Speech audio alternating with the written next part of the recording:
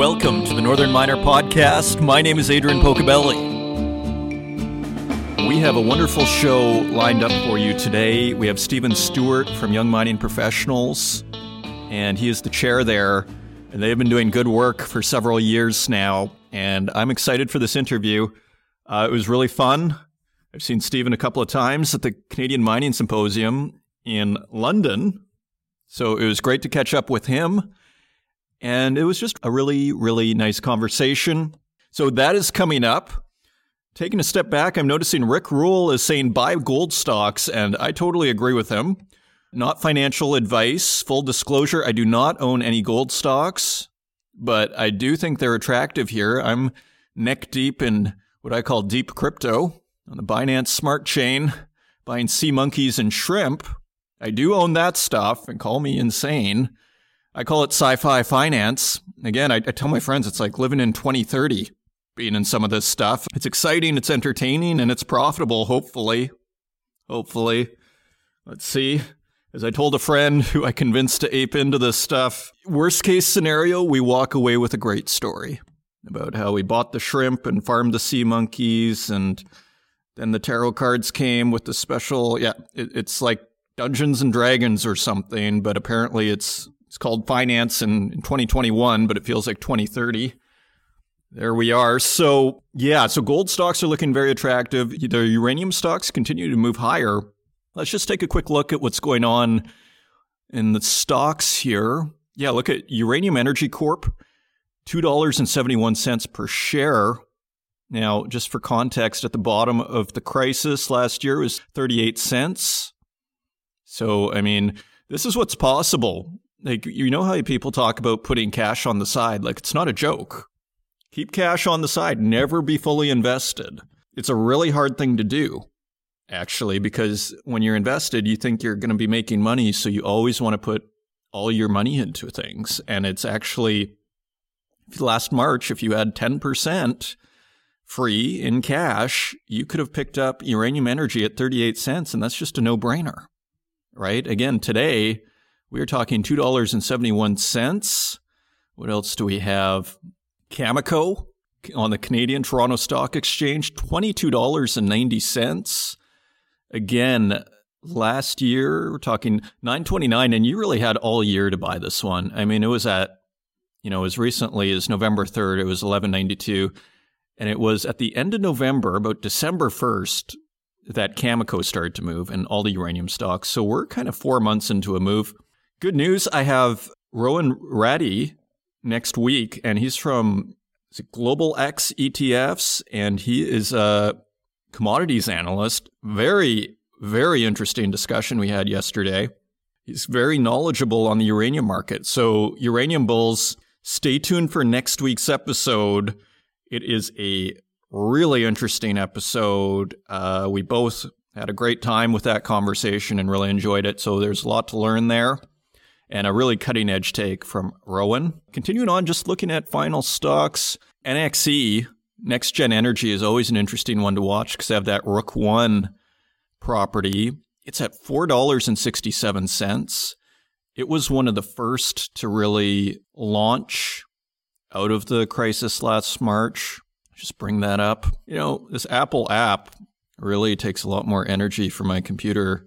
The stocks app should be pretty simple, guys. It shouldn't take like 50% of my RAM. Yeah, so look at this. So before the crisis, pre-March last year, Next Gen around $1.50, $1.60 per share. In the crisis, it only went down to 80 cents. So it was down 50%, which when you consider how chaotic that was, that's not a bad performance. And then right away, by April, it was at $2. Higher than before. And remember, uranium stocks kind of had a little bit of a launch coming out of the crisis, and then they chilled. And then this one actually performed quite well. At the end of November, it was $2.33, and it went all the way up to $5.06 February 21st. It's taking a little breather now at $4.67. Really impressive performance from uranium stocks. And gold stocks, let's look at that very quickly. Barrick's on the U.S. exchange, $20.77. PE of 15.89, so let's say 16 PE with a yield of 1.77%. You know, Rick Rule is pretty good at calling these things, and when everybody hates an investment, it's usually pretty attractive. Newmont's at $60, $60.78 per share. Let's quickly look at the PE on that. 17.5, yield of 3.73%. Now, talking to my mom, I call it the traditional financial system. In the traditional financial system, that's a really nice yield. Newmont looks like it's kind of ready to do something, hasn't done much for a while. Nice little value play. Again, not financial advice. I don't own any of these gold stocks. Just pontificating here. But it is funny because in crypto, like to get 10% on your USDC, your US dollar coin, which is easy to transfer, just go to the Celsius app. It's like 8 or 10%. Okay. And that's low in crypto. Okay. So money goes where it's treated best. Money goes where it's treated best. And so that's the real problem that the traditional financial system faces is, I think, yield. Yield is such a big deal. And there's just going to be this magnet of money going into digital assets because it gets treated better there. Some people were saying, Adrian, what are you going to do? What do you do with this money? Can you off-ramp it? And you can. You can. It's maybe not super easy, but you can. But as Raoul Pal says, why would you? Why would you take your money out of crypto? So I leave that with you. Perhaps a controversial statement for many here. Nevertheless, this uranium bull market continues.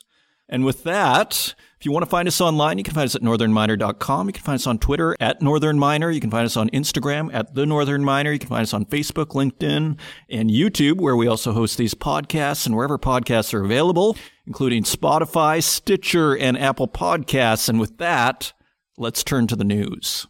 And a quick note just before we begin on the news, just about, say, crypto and everything. What I always tell people, because I actually get a lot of solicitation as to what's going on, how do I do this? And a reminder, this is not financial advice, any of this. But what I do recommend is education, because the problem with investing in and not knowing what you're investing in is you end up buying high and selling low. Because let's say you buy Bitcoin at 60,000 and you don't understand why you bought Bitcoin, and then it drops to 40,000. You panic sell because you're just hoping for a quick buck. But if you understand it and you believe in it, you just go, cool, I can buy some more. And that's the difference. So it's education, education, education. Do not buy anything that you don't have a clue about is sort of my thing. So that's what I always tell people to first do, because otherwise you buy high and you sell low. On to the news. We're getting some record earnings from Franco-Nevada and Silver Wheaton. Just want to touch on these. Franco-Nevada posts record results, grows royalty portfolio. So they're getting aggressive. Magda Gardner, Canadian Mining Journal. Franco-Nevada's fourth quarter and full year results release include record annual results, 2 new stream and royalty additions, as well as a 15.4% increase to the quarterly dividend starting in June. Now, for context, I think Exxon generally would do like a 10% increase pretty regularly. And they were sort of seen for the longest time as the gold standard on the dividend. So not a small increase from Franco-Nevada on their dividends, so 15.4% increase. The company has also announced that it has adopted a goal of at least 40% of diverse representation at the board and senior management levels. And just looking over the numbers, so Franco-Nevada sold 521,564 gold equivalent ounces, a 1% increase over 2019, generating $1 billion in revenue, 20% over last year, and reporting an adjusted EBITDA of $839 million, a 25% increase from last year. These numbers include sales of 147,476 gold equivalent ounces in the fourth quarter. The company closed out the year with no debt, $534 million of cash and equivalents, versus $132 million at the end of 2019, and $1.9 billion in available capital. And we have a quick quote from the CEO, Paul Brink. And don't forget, he was on last week's episode, joining us at the Global Mining Symposium. And here he is in the news the following week. And he was saying that the strong commodity prices drove the record financials. Quote, with record precious metal prices through the year and the recovery of energy prices in the second half of the year, Franco-Nevada generated record financial results. So I don't want to dwell on this too much, but I do want to call our attention that the streamers are doing very, very well. Also turning to Wheaton Precious Metals, we have a headline here from Northern Miner staff. Wheaton enjoys record 2020 revenue of $1.1 billion with 627,000 ounces of gold equivalent sold. The figure includes sales of 367,000 ounces of gold, 22.9 million ounces of silver, and 22,000 ounces of palladium. I'm rounding these off, these numbers, just so we don't get lost in the weeds here. Operating cash flow for the year was $765 million, which is a record. The company reduced its net debt by $275 million, leaving it at $2 million.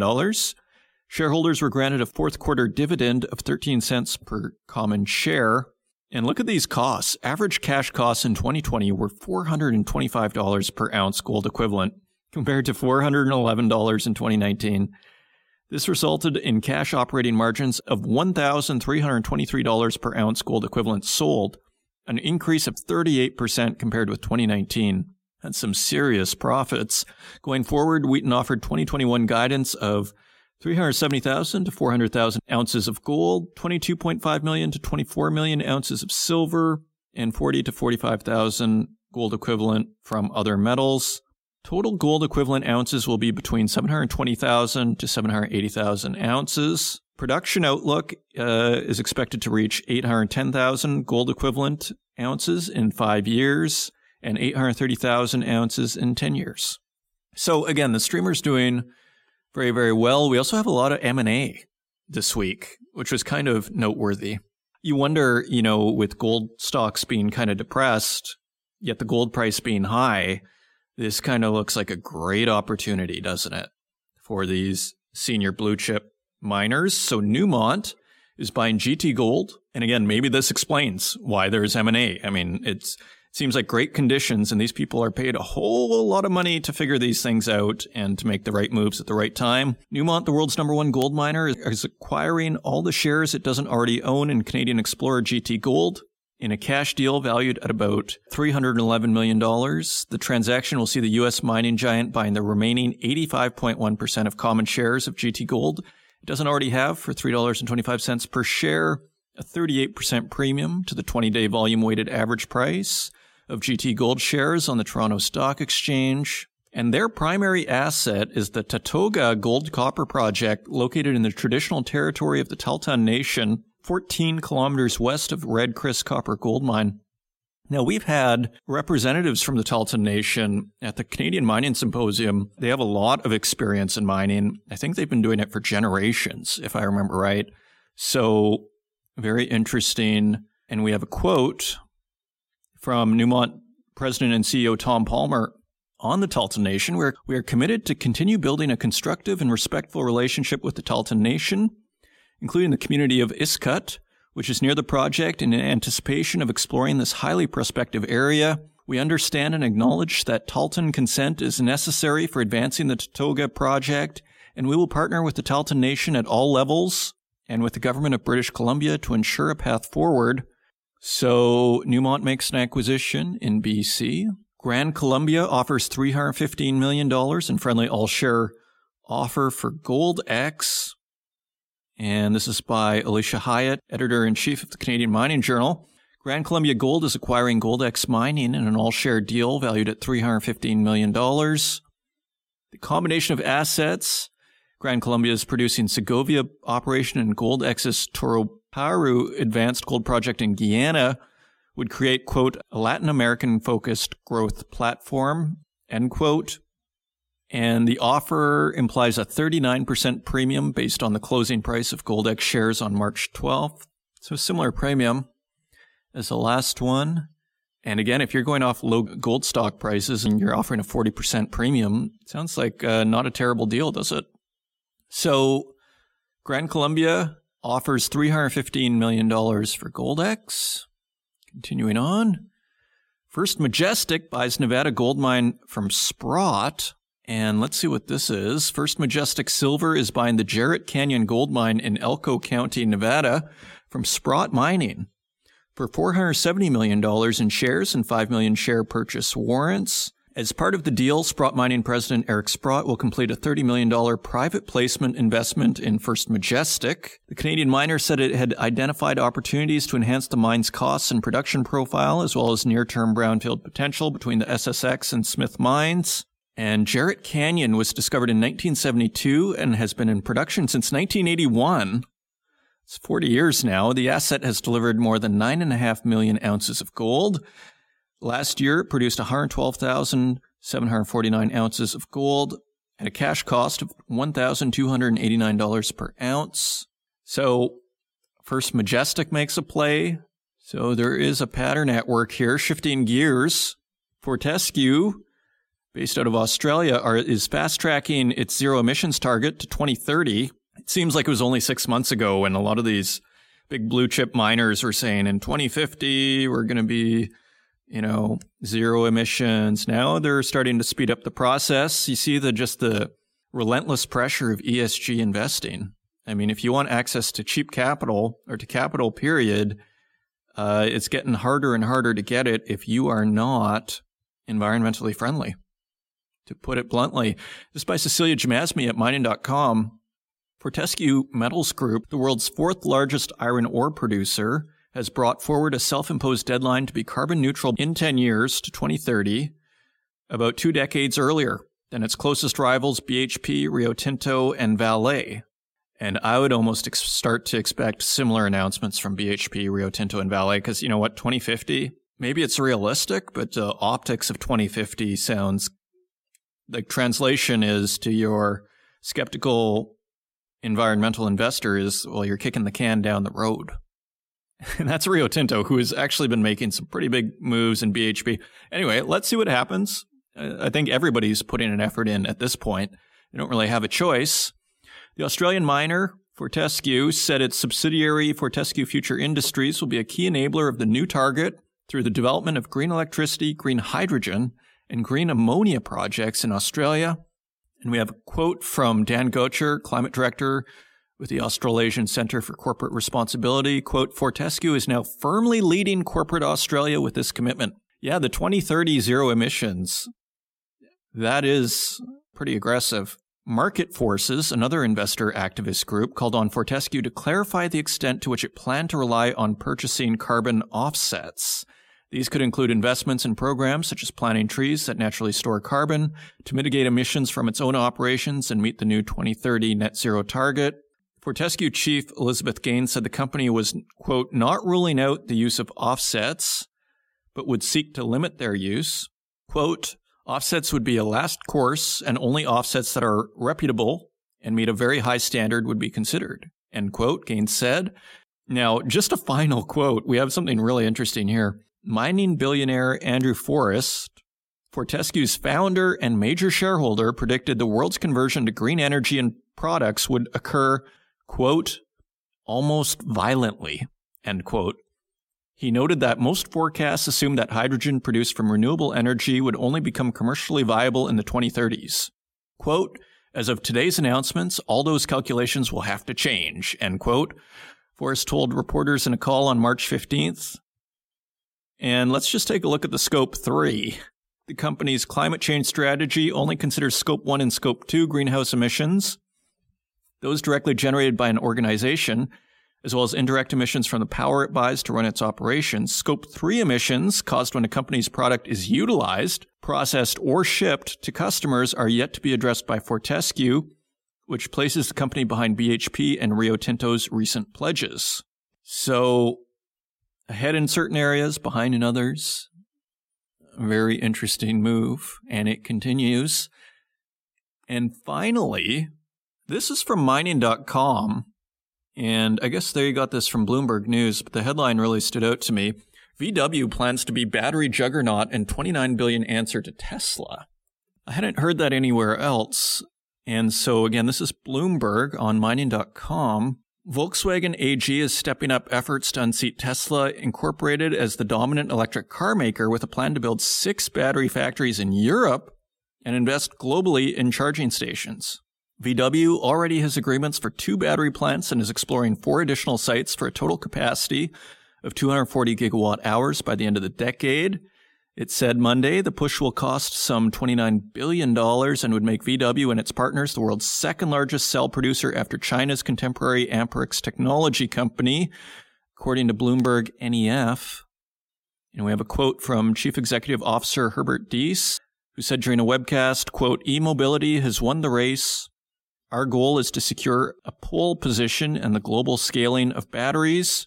So I just want to, highlight that because Tesla gets a lot of the attention, but here VW is putting in $29 billion into electric cars. So this is happening.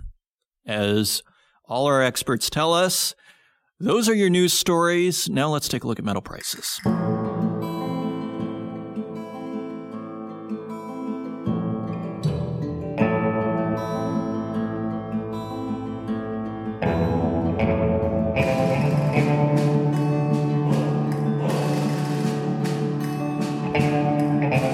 And turning to metal prices, we'd like to thank our friends at mining.com/markets for providing us with these prices each and every week. And on March 16th, gold is trading at $1,733.42. That is $31 higher than last week's quote. Silver is trading at $25.96 per ounce. That is 28 cents higher than last week's quote. Platinum is trading at $1,222.65. That is $51 higher than last week's quote. And palladium is trading at $2,515.47 per ounce. That is $200 higher than last week. And turning to our industrial metals, copper is trading 2 cents higher at $4.11 per pound. Aluminum is 2 cents lower at 97 cents per pound. Lead is 4 cents lower at 88 cents per pound. And nickel is 9 cents lower at $7.33 per pound. Tin is at $14.02. That is $1.98 higher than last week. Our last sort of near-term high on our measurements was $13.31. So tin continues to rocket higher. I mean, a year ago, this thing was trading around $7. Cobalt is at $23.93 per pound. That is a penny lower than last week's quote. And zinc is at $1.27 per pound. That is 2 cents higher than last week. So what do we see? Platinum and palladium stand out, particularly palladium at $2,515. That is the highest quote we've had here in the last 18 months. That brings us all the way back to almost 18 months ago when it was $2,531. Not too much activity in the industrial metals apart from tin, which has shown a lot of strength. And those are your metal prices. And coming up, we have Stephen Stewart, Chair of Global Young Mining Professionals and the Young Mining Professionals Scholarship. And we have a really great talk about the Young Mining Professionals Awards. So good for both companies and students. See how you can get involved, whether it's giving back or helping yourself get through the school year and save yourself from taking a job at the coffee shop. And so with that, I really hope you enjoy this conversation, and we'll see you on the other side.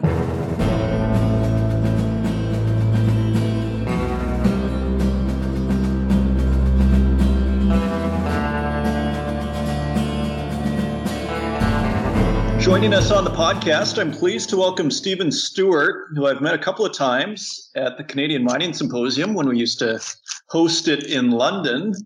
And Stephen is chairman of the Young Mining Professionals, and he is also chairman of the Young Mining Professionals Scholarship Fund. And he is also chairman of the OR Group. And Stephen, welcome to the program. Adrian, pleasure to be here. I only wish we were meeting again back in London where we could both travel. But a big fan of your podcast, and so glad to catch up. Well, that's great. It's great to hear from you, and it's great to at least see you again virtually. And so you guys have pretty big news that you have announced the winners of this year's Young Mining Professional. Now, is it the award or the scholarship? Could you tell us what you guys are announcing? We have two fairly significant announcements. The one that was just made the other day was the Young Mining Professionals, the YMP Awards. Every year we give away the Ira Thomas and the Peter Monk Award for the top young person defined as under 40 in our industry.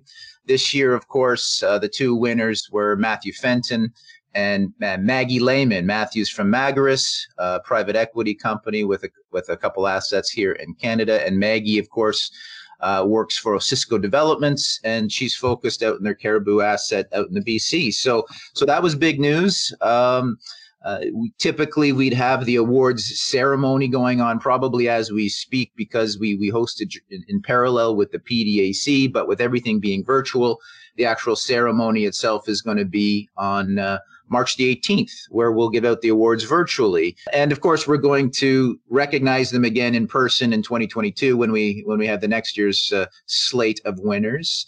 But we're excited. I think very worthy winners this year. So we're quite pleased with that announcement. So tell me about the actual process of the Young Mining Professionals. So as far as I saw, it was people under 40. How do you go about choosing who gets what seems to be probably the biggest mining award for people under 40, I would guess? Well, I certainly think so, but obviously I'm biased. But there's a few other awards, but I think this one has a real cachet and has really caught on. And so we're very pleased with that. And certainly I think the Northern Miner has helped us communicate that as you are partners with it. So how we select the winners? Well, we go to the public. We're a better place to start, and probably about in December or November, we start soliciting candidates, and people can go on to our website at youngminingprofessionals.com and submit people who they feel deserve recognition. And we get submissions from all over the world. I think we got well over 100 from all 6 continents, or the 6 permanently inhabited continents this year, our most ever. And then we go back and we shortlist it we have 5 voting entities, and there's 4 chapters. And then, of course, the 5th vote comes from the Northern Miners. So we give them the list. We give all these 5 voting chapters the list. They come back. And we basically pick the winner who has the most votes after the shortlist process. And if there is a tie, we do a runoff, and then we revote. There wasn't a tie this year, but it was both were convincing winners. But that's effectively the process. Finally, before we get on to the actual winners, how does the nomination process work? Like, is there basically a form on your website? So if I know someone, next year that I think is the right person, do I have to be working for a mining company to nominate someone? How does the nomination process work? Well, you just go onto our website, and there is a form. I think we've taken the form down, obviously, because we're not soliciting nominees. But during the nomination process, you go on our website. You can write supporting words. Cut and paste their LinkedIn, give us anything, convince us that this individual is worthy. And we go through, it's quite a process to evaluate that, because there's an awful lot of information and a lot of things to consider. We take it very seriously. So, but yeah, it's just as simple as a public nomination. And how many nominations do you tend to get? Or is that public information? No, it's not that it's not public. I think this year we got well over 100. And so it grows every year. And, there's some duplicates in that, but it's 100 people. There's a lot of more worthy candidates that we can award, but every year we have to pick one winner from each category, male and female. And so, yeah. Okay, great. So let's talk about these esteemed individuals. So let's talk about Maggie Lehman first. She won the Ira Thomas Award. What made her stand out? Well, really, it's her involvement and her senior level position at Osisko Developments. Maggie is the VP of exploration for Osisko, or a company within the Osisko group who we know well. And in fact, Jose Vizquerez won the award 2 or 3 years ago for the Peter Monk. So the Osisco family is no stranger to the awards from YMP's perspective. But really, for a young woman such as Maggie to have such a senior role at such an established group, being in control of such a significant project as the Caribou, really stood out to us. We had a number of very interesting women from all over the world, a few from Australia, a few from Europe, but Maggie really did stand out this year. So we're very pleased. Unfortunately, I've never had the opportunity to meet her. I wish we were having the awards ceremony in person. I'd look forward to meeting her there, but I'm sure I'll cross paths with her one of these years. Great. And what is her role at Osisco Development? She's the vice president of exploration. So she's effectively in charge of running their exploration program, which is a substantial program. My understanding is there's multiple drills. It's a multi-million-ounce deposit. Anything the Osisco group gets behind, they get behind in a big way with lots of access to capital. They don't mess around. They get to the drills, and I can attest that running a drill program is a substantial job. So for Maggie to be in control of making those types of decisions and managing a team of that size, which is required for a program of that scale, she's got a lot of weight on her shoulders, so it's very impressive. It is, and it's an impressive company to have that kind of role in. So yeah, I can see how that works. So is she going to give a speech at this event, or how does that work? She will. So yeah, I think it's May 18th at 7 p.m. Eastern. We'll be hosting the actual awards. Maggie will be saying a few words, as will at least one, maybe two of her, call it bosses, C-level. I believe Sean Rusin and Chris Loader are expected to join us and sort of introduce and say a few words about Maggie. And the same will hold true for Mr. Fenton as well, who's the Peter Monk Award winner. So yeah, it's going to be a typical ceremony, but held virtually. Okay, and finally, before we move on to Matthew Fenton, what does Maggie win as a winner? Is it just an award, or does she actually get a prize? It's glory. Glory. Nothing more than glory. No, we are a not-for-profit organization. It's just recognition. We do give her a trophy of sorts, but there's no monetary value. I think it's just the pride of being recognized by your peers. I think it's just it's a good, positive event, and there's nothing more than the joy of knowing that you get the recognition. Sure, and that is worth a lot. So if we turn over then to Matthew Fenton, what made Matthew stand out? He's with Magris Resources. What does he do, and why did he win? So he is the president and chief financial officer of Magris Resources, and Magris is a private company, so they aren't as splashy in their communications as a publicly traded company would be, who needs to maintain their communications to support their share prices. So it's probably a little harder for Matthew and for Magris to gain the visibility, and so I think that almost works against Matthew in terms of getting public recognition, but I think he stood out, and that sort of speaks to how important his role is at Magris. His boss would be Aaron Regent. Aaron Regent, of course, is a very well-known guy back with Falconbridge and Brookfield and Barrick, and now, of course, he led the fundraising and is the chief guy there. And my understanding is that Matthew is his right hand. I've known Matthew for a number of years, and he's a bright, outstanding young individual. I believe he's only 35 years old, and I think he sort of runs the day-to-day of Magris, and I think probably what takes up the better part of his hours is running the Niobec mine, which is a niobium producer in Quebec, which has a storied history. And I know the niobium industry is very complex. It's not necessarily a spot market where you can just sell your gold to the London Metals Exchange or to a refinery. The end user of that product is highly specialized. So it involves a lot of travel, highly sophisticated operation.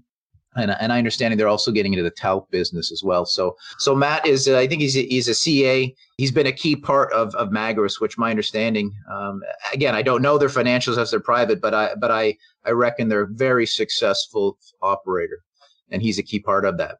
And what made him stand out, though, other than, say, his role and that he sort of had success at the company? Was there sort of like leadership qualities that somehow come out? Or, like what was the X factor there? Well, I think the X factor for me was his ability to give back outside of his call it his day job. At YMP, we take the ability to give back or the investment in their time to give back to be key. And so he's involved with a series of not-for-profits and charities that have raised substantial money over the years, which is something that, I hope we could talk about too. What YMP does itself, but Matthew independently has been involved in giving back. And I think when you see young leaders taking the time and investing to give back, that sets them apart. And Matt clearly has done that. Absolutely. It's always kind of a magical thing to see someone under 40 giving to charity. That's most people under 40 are just trying to, get a roof over their head for the most part. So yeah, that is very impressive. So he's also going to be making a speech. And again, this is March 18th from 7 to 8 p.m. online event. The link is in the story at the Northern Miner. And there's also, and what's your website again? youngminingprofessionals.com? That's correct. youngminingprofessionals.com. All of our information is available there, as well as information on this year's winners and past winners. Okay, excellent. Now let's talk about your other, I don't know if I'd call it a product. Let's talk about the Young Mining Professionals Scholarship Fund. This is a separate thing, as far as I understand. Could you tell me about what you guys are doing there? Well, the Young Mining Professional Scholarship Fund is a registered Canadian charity. It's a distinct legal entity in that it's a charity. It's not a part of the not-for-profit, but it's obviously very much affiliated in its efforts and the people who operate it. Its mandate is very simple. That is to encourage young people to study and stay studying into earth sciences, be it geology or mine engineering. It was started 4 years ago. And we've grown it every single year since then. I think the first year was $12,000. The second year was in the 30s. Last year we gave about $62,000 away. And this year in 2021, we're going to be announcing the details in the coming weeks. But we expect right now we're over $90,000. Our goal is to get over $100,000 that we'll give away directly to students. And I will emphasize that as a part of our charity, what sets us apart, you talked about setting things apart, we give away 100% of those dollars. So every dollar that we receive from any partner that wants to create a scholarship to entice students to study in our industry, that money flows directly to them. So there is no administrative costs. Everybody here is a 100% volunteer. All of our expenses that we incur, which are fairly marginal, but it takes money to stay alive in terms of bank charges, internet charges, that sort of stuff. It's all covered by our not-for-profit. So that's how we structure it, so that every dollar that comes in from one of our partners, whether it's Barrick, Agnico, Yamana, Kinross, IAMGOLD, the list goes on, they have the comfort to know that dollar flows directly to the young people where it's needed. So I think that was a foundational part of how we started this charity. I believe it sets us apart because there's a lot of great charities out there, but almost all of them have some sort of salary or administration component, which takes away from what the ultimate goal is. So we're very, very proud of that, and we're proud of how we've been able to grow it. And I can't wait to come out with this year's roster of partners. We've got a lot of new companies coming to us this year. New partners include Alamos Gold, Equinox, B2 Gold. Returning partners are going to be, of course, the org group, which I'm responsible for, is coming back, has been involved every year. And then we've got Barrick, as I've noted, Agnico Eagle, Yamana, Kinross, and IAMGOLD, and Champion Iron Ore as well. And of course, I'd be remiss if I didn't mention we've got a very special scholarship with the Northern Miner again this year. Good to hear. And so a lot of students listen to this program. Are they too late? Like, what are the dates? Like, if they're interested in this scholarship, we must have a lot of geologists here who would be potentially interested. Where do they go? What are the dates? Like, how do they get into this? Well, you go to our website, theyoungminingprofessionals.com, and you will see a drop down on our toolbar called the Young Mining Professional or YMP Scholarships. Click on that. All of the information is available.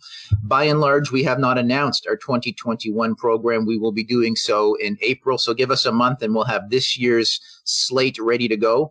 There is a scholarship that's open right now. It's the I Am Gold scholarship, which we announced a little while ago. So you can actually apply for a scholarship right now, but in another month, we will have probably a dozen new scholarships announced. And I should note, each of them are a little bit different. So these are not generic scholarships. Every single one of our partners customizes to suit their needs and wants. For example, Agnico Eagle has a scholarship that's specific to students who live north of 60 because they've got big operations up in Meliadine. And so they want that scholarship to go back to the communities. And the same holds true for every company. They customize it. They come to us and they say, how can we make this special? And there's various ways we do that. So in April, each of those criteria will be posted. Obviously, academic achievement is usually a consideration, but there's also creative components. There are financial assistance requirements if you're unable to meet your scholarship, or your tuition payment. So there's a lot of different criteria we met. It's not just about getting 100% in school, because we recognize there's just so many other factors. And what I remember about this scholarship is there are some very generous awards that are given. Do you know what's coming up this year? Like, what's the top prize, or are you guys still figuring that out? The largest scholarship we give is $10,000, and that's from Barrick, as well as Agnico gives $10,000. There are Kinross, for example, gives $12,500, but that's separated into smaller tranche scholarships. So again, every company, I would say $10,000 is the typical annual amount that a company partners with us to give away, and it's at their discretion to decide if they want it as a single scholarship or 2 scholarships or 4 scholarships, etc. But yeah, $10,000 moves the needle. But so does $5,000. Tuition ranges from anywhere from $5,000 to $7,000, I would estimate, for undergraduate in Canada at least. So that really makes a difference. It does move the needle, and I think it's particularly at this time, our industry suffers from a huge talent gap. It has for a long time. Now that the industry is much healthier than it was a year or two ago, getting qualified people to get on site is a challenge right now as we ramp up. For the past 6-7 years, it hasn't been attractive for young people to get into this industry, spend 4 years, accumulate the debt, only to come out with no prospect of jobs. So we really have a tough time sourcing individuals. So this program is aimed at making it easier and more attractive for them to come into our industry, so we can smooth out those peaks and valleys a little bit for the betterment of our industry. Yeah, and from the student perspective, what I like about this is, if you get $5,000 or $10,000, what do you make as a part-time barista at Starbucks? Over the course of a school year, maybe $5,000 or $10,000. Like, it's not going to be a ton of money. So, that can potentially just save that person from having to spend 20 hours a week in the coffee shop. And instead, they'll be a customer at the coffee shop reading their geology. Oh, absolutely. I mean, $10,000 is no joke for anybody, but especially for a student. It pays their tuition. It takes the pressure off, allows them to focus on other things, hopefully that's school. And also I should also note that in addition to the monetary incentives that our scholarship provide, there are many scholarships, customized scholarships that allow for intern opportunities. So a lot of these companies view it as not only giving back, I think that's the primary goal, is to give back, but they want access to young talent. And so they get to meet. So the scholarships are awarded, we vet them. So we make it as easy as possible for our partners, because there is a lot of logistics in selecting and organizing and accumulating in this data, let alone advertising it.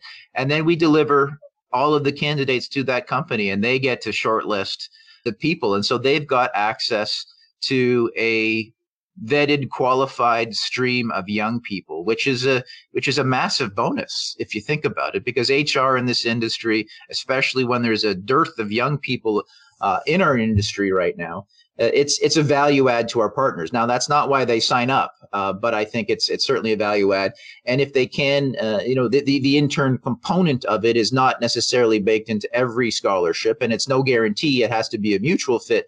But I think if a young person can get $10,000 in cash to help them out with their expenses and tuition, plus an interview at a company like Barrick, what a phenomenal opportunity. I wish I had something like that when I was a when I was a greenhorn.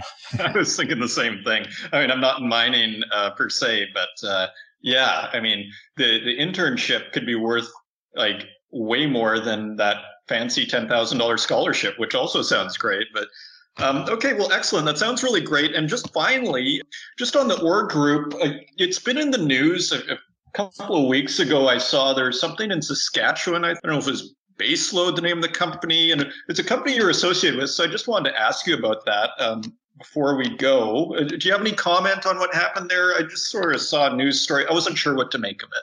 Well, yeah, no, we were a company called Baseload was in the news for starting an exploration project, and perhaps there was a little bit of a miscommunication between us and the First Nations. We have a fully permitted project. We got on site, and then the community asked us to stop, and so we stopped. And ever since then, we have been at the table with them, looking to get their consent, because consent is so important in this industry. Just because you have a permit from the province doesn't necessarily mean you have permission from the community and social license. So yeah, we had that situation. It's been, I would say it's constantly being resolved, because these relationships are not a single transaction. It's a process.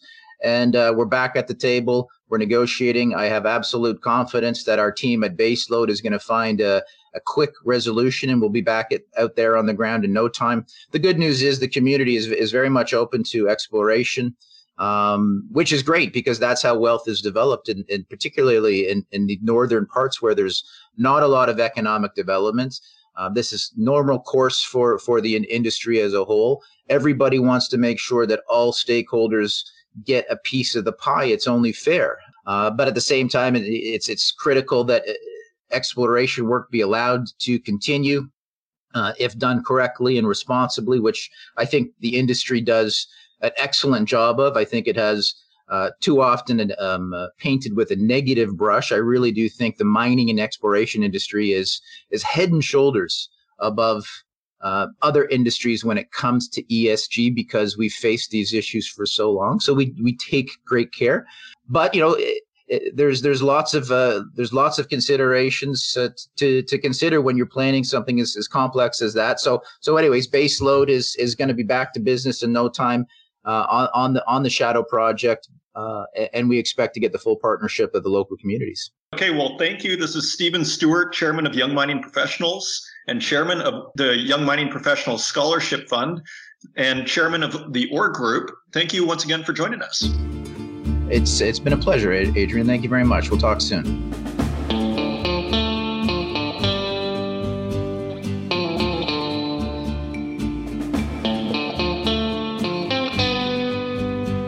Pretty cool award. If you're a student, I'd go to Young Mining Professionals website and check that out. Free money is free money. And it sounds like they have a lot of variety of awards for different people. It's not just about the marks, and don't forget the internships, because those may be the most valuable thing you can get. So with that, thank you once again for joining me on the program. Thank you to Stephen Stewart. If you want to help out the podcast, share it with your friends and leave us a review on the Apple Podcast directory. Until next week, take care.